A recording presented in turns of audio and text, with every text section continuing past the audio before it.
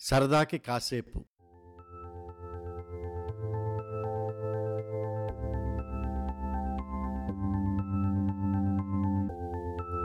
సరదాకి కాసేపు ఈ శీర్షికన ఈరోజు మీరు వింటున్న కథ పేరు తృప్తి. రచన శ్రీ విజయారావు.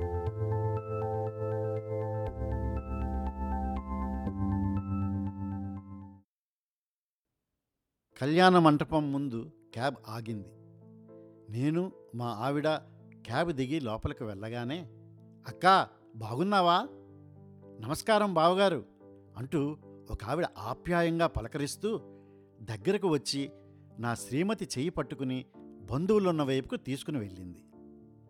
ప్రతి నమస్కారంగా తల ఊపి వాళ్ళ వెనకాలే నెమ్మదిగా అడుగులు వేశాను. ఇక చూడాలి ఆ ఆత్మీయ పలకరింపుల జడివాన. ఏం వదినా బాగున్నావా? ఏం పిన్ని ఇంత ఆలస్యంగా వచ్చావే? అవునే అమ్మాయి, ఇలా చిక్కిపోయావేమిటే? అత్తా నువ్వు వస్తే గాని సందడి రాలేదు సుమా. అలా రకరకాల పలకరింపులకు ఆనందంగా నవ్వుతూ నా శ్రీమతి, నేను బాగానే ఉన్నాను, మీరందరూ బాగున్నారా అని వారి యోగక్షేమాలు విచారించి అప్పుడు నా గురించి వెనకకు తిరిగి చూసింది. నేను మా ఆవిడ ఉన్నవైపు గబగబా అడుగులు వేశాను. అడపా దడప నేను కూడా నా శ్రీమతితో పాటు వాళ్ళ బంధువుల ఫంక్షన్లకు వెళ్ళడం వల్ల అక్కడ ఉన్న చాలామందికి నేను పరిచయస్తుడనే.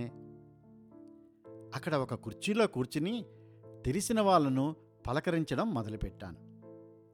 మా ఆవిడ చలాకీగా తిరుగుతూ అందరినీ ఆత్మీయంగా పలకరించసాగింది.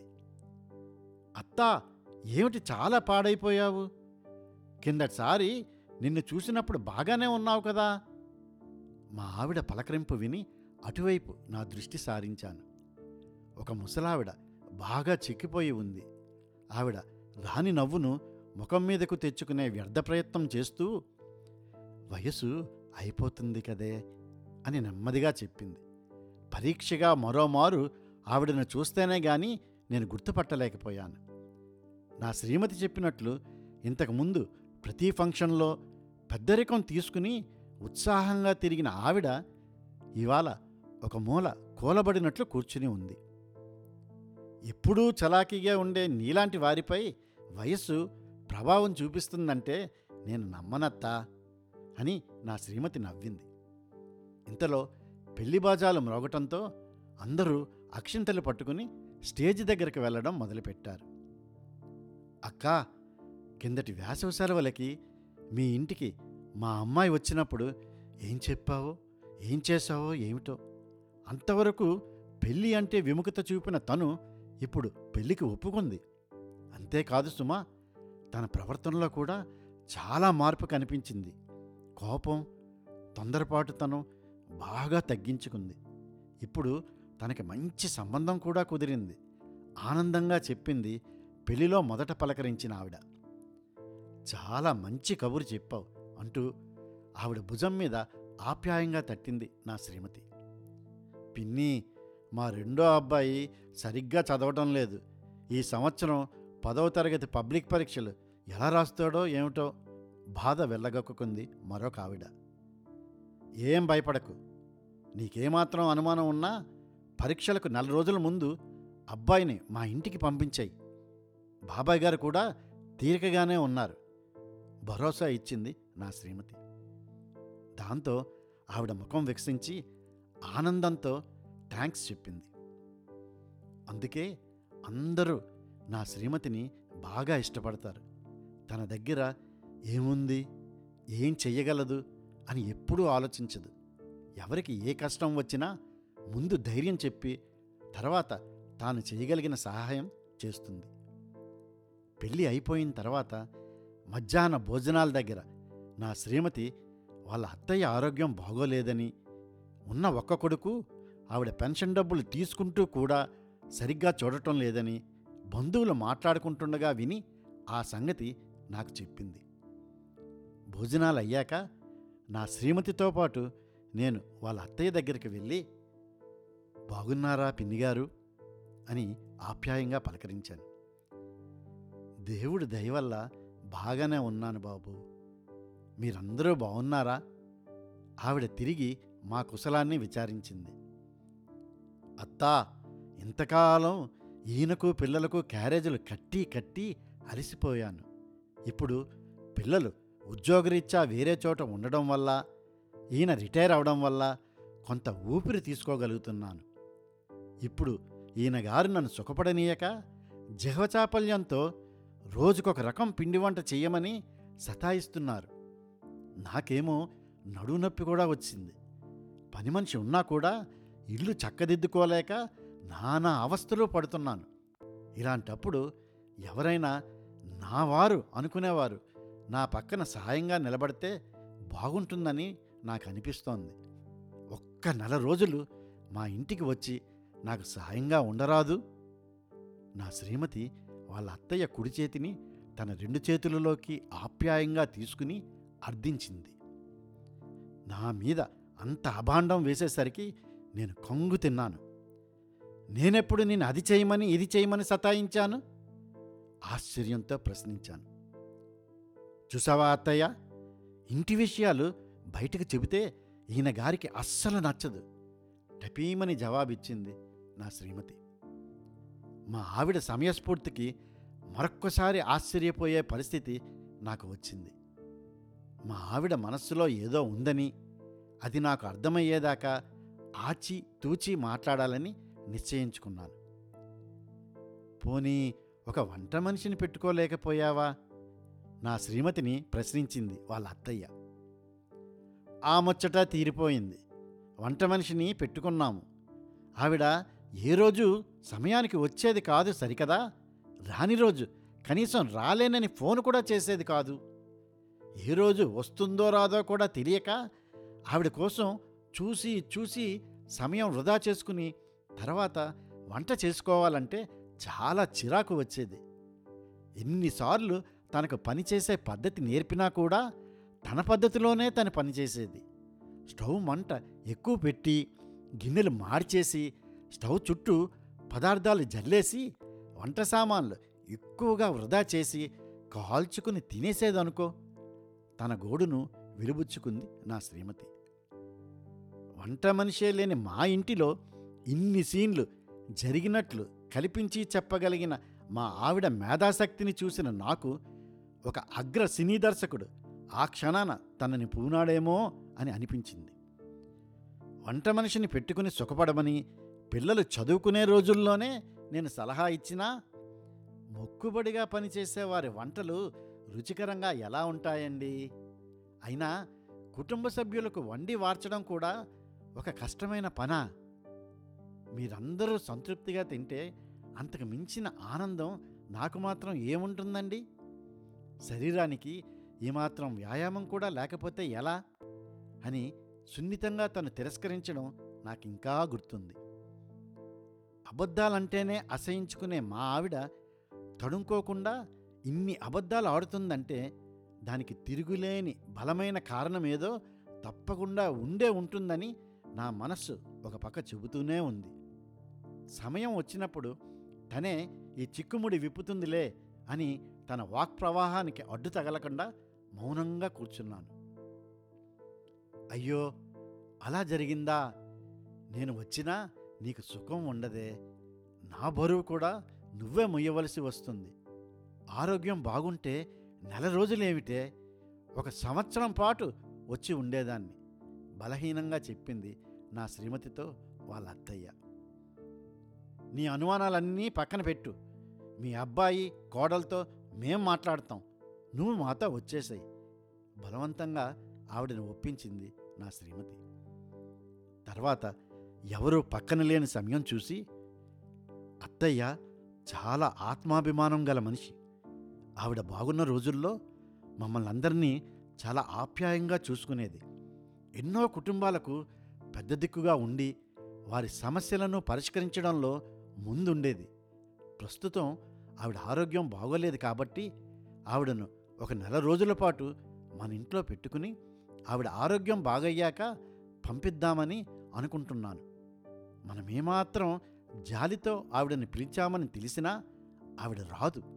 అందుకే ఇంత నాటకం ఆడవలసి వచ్చింది అని గుట్టు విప్పింది నా శ్రీమతి. మొత్తం మీద ముగ్గురం మా ఇంటికి వెళ్ళిపోయాం. ఏంటి, ఇవాళ పులిహోర పాయసం కావాలా? రేపు దద్దోజనం చక్కెర పొంగలి చేయాలా? చాలా బాగుంది మీ కోరికల లిస్టు. నిండు చూలాలుగా ఉన్నప్పుడు నేను కూడా కోరలేదు ఇన్ని కోరికలు. వంటగదిలో నుండి మా ఆవిడ కేకలు విని నవ్వుకున్నాను. ప్రతిరోజు నా పేరు చెప్పి, అత్తా ఇవాళ మీ అబ్బాయి గారు ఇది చేయమంటున్నారు, రేపు అది చెయ్యాలంటున్నారు అని రోజుకొక రకం పిండి వంట చేసి ఆవిడతో ఆప్యాయంగా తినిపించేది నా శ్రీమతి. మొదటి రోజు ఆవిడ చాలా సిగ్గుపడి సరిగ్గా తినకపోతే నా శ్రీమతి అది కనిపెట్టి, అత్తా నా వంటలు రుచికరంగా లేవా ఏమిటి అని పరిహాసమాడింది. వెంటనే ఆవిడ, అయ్యో అదేం లేదే తల్లి, నీ వంటలకు వంకలు పెట్టేవారెవరే? ఒంట్లో కొంత నలతగా ఉండడం వల్ల సరిగ్గా తినలేకపోతున్నాను అంతే అని బదులిచ్చింది. అప్పుడు నా శ్రీమతి, అత్తా నువ్వు సరిగ్గా తినకపోతే నీ ఆరోగ్యం ఎలా బాగుపడుతుంది అని బలవంతంగా ఆవిడతో అన్నీ తినిపించింది. ఆవిడ చీర కొంగుతో చెమర్చిన కళ్ళను తుడుచుకోవడం నా శ్రీమతి గమనించినట్లు నటించింది. మీ అబ్బాయి గురకతో నాకు అస్సలు నిద్ర పట్టడం లేదత్తా అని ప్రతి రాత్రి ఆవిడతోనే పక్కగదిలో పడుకుని పాత విషయాలన్నీ గుర్తుకు తెచ్చి ఆవిడను సంతోషంలో తేలేటట్లు చేస్తుండేది. వేసుకున్న మందుల కంటే వేలకు తిన్న పౌష్టికాహారం, నా శ్రీమతి చూపెట్టిన ఆప్యాయత అనురాగాలకి వాళ్ళ అత్తయ్య ఆరోగ్యం నెల రోజులలో చాలా చాలా మెరుగయింది. ఆవిడే స్వయంగా నా శ్రీమతితో, మా అబ్బాయిని ఇక రమ్మనవే, ఇంటికి వెళ్తాను, మనవలను కూడా చూసి చాలా కాలమైంది అని కోరింది. నా శ్రీమతి ఒప్పుకోకుండా ఇంకో 2 వారాలైనా కనీసం ఉండాలని బలవంతం చేసింది. అప్పుడు ఆవిడ చెమర్చిన కళ్ళతో, దేవుడు నీకెంత మంచి మనసునిచ్చాడే, నాకు సాయం చేయడానికే నువ్వు నన్ను ఇక్కడికి తీసుకొచ్చావన్న సంగతి కొన్నాళ్ళకు గాని నాకు అర్థం కాలేదు సుమా. నడువు నొప్పి వంకతో నన్ను తీసుకుని వచ్చినా మొత్తం పనంతా నువ్వే చేసుకున్నావు. మీ ఆయన పేరు చెప్పి రకరకాల రుచికరమైన వంటలు చేసి నాతో తినిపించావు. మీ ఆయన గురక పెడతాడని అబద్ధం చెప్పి రాత్రుళ్ళు నా పక్కనే పడుకుని తియ్యటి పాత జ్ఞాపకాలను గుర్తు చేసి నాలో తిరిగి నూతనోత్సాహాన్ని నింపావు. అనారోగ్యంతో బాధపడుతూ ఉండే నాకు సంపూర్ణ ఆరోగ్యాన్ని ప్రసాదించావు. నువ్వు చేస్తున్న పనులకు మంచి మనసుతో పూర్తి సహకారం అందిస్తున్న మీ ఆయనకు నా మనఃపూర్వక కృతజ్ఞతలు. మీ ఇద్దరి రుణం ఎలాగైనా తీర్చుకునే భాగ్యం ఆ దేవుడు నాకు కలిగించాలని ప్రార్థిస్తున్నాను అని చేతులు 2 జోడించింది. తప్పత్తా, నీలాంటి పెద్దవారు దండం పెట్టకూడదు.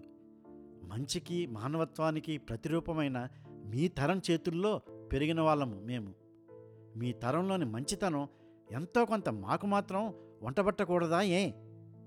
నువ్వు మమ్మల్ని ఆశీర్వదిస్తే చాలు, అదే 10,000 ఆప్యాయంగా వాళ్ళ అత్తయ్యను కౌగిలించుకుంది నా శ్రీమతి. 10 కాలాల పాటు మీ కుటుంబం మొత్తం చల్లగా ఉండాలి. మీరు చల్లగా ఉంటే 10 కుటుంబాలని మీరు చల్లగా ఉండేటట్లు చెయ్యగలరు అని ఆప్యాయంగా ఆవిడ మమ్మల్ని దీవించింది. ఈ దృశ్యం చూస్తున్న నాకు కూడా కళ్ళు చెమర్చాయి. మా ఆవిడ ఫోన్ చేసి వాళ్ళ అత్త కొడుకుని పిలిపించింది. తల్లిలోని ఉత్సాహం, ఆనందం చూసి అతను ఆశ్చర్యపోయాడు. కుశల ప్రశ్నలు అయిన తర్వాత వాళ్ళ అత్తయ్యను వంటగదిలోకి పని మీద పంపి నా శ్రీమతి ఆ అబ్బాయితో, నిన్ను ఎంత ముద్దు మురిపంగా మీ అమ్మ పెంచిందో నాకు బాగా తెలుసు. ఆర్థిక ఇబ్బందులు లేకుండా ఆవిడకు పెన్షన్ డబ్బులు కూడా వస్తున్నాయి. అటువంటప్పుడు మీ అమ్మను నువ్వెంత బాగా చూసుకోవాలి. ఈ వయసులో వాళ్ళకి కావలసినది పుష్కలమైన ప్రేమాభిమానాలు మాత్రమే. చీదరింపులు, చీత్కారాలు లేకుండా ప్రేమతో పచ్చడి మెతుకులు పెట్టినా ఆనందంతో పరవశించిపోతారు. మనిషి జీవించి ఉన్నప్పుడే మనం చేయగలిగింది చేసి వాళ్ళను సంతోషపెట్టడానికి ప్రయత్నించాలి. అంతేగాని మనిషి జీవించి ఉన్నప్పుడు పట్టించుకోకుండా తర్వాత వాళ్ళకు గుడి కట్టినా ప్రయోజనం లేదు. ఇంకోసారి మీ అమ్మ కంట తడిపెట్టిందని తెలిస్తే నేనే కాదు, మీ అన్నయ్య కూడా ఊరుకోరు. ఇకనైనా ఆవిడను జాగ్రత్తగా చూసుకో అని మెత్తగా చివాట్లు వేసింది. పిల్లలను మా ఆవిడ అతిగారాభం చేసేస్తుందని అమ్మ పదే పదే హెచ్చరించడంతో అమ్మకు మా ఆవిడకు అభిప్రాయ భేదాలు వచ్చి వాళ్ళ మధ్య దూరం పెరిగింది. నా దృష్టికి ఇది కొంచెం ఆలస్యంగా వచ్చింది.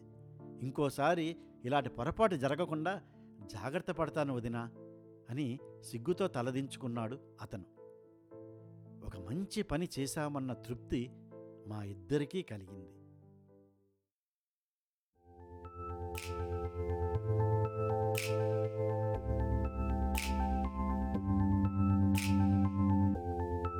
సరదాకి కాసేపు ఈ శీర్షికన ఈరోజు మీరు విన్న కథ పేరు తృప్తి. రచన శ్రీ విజయారావు.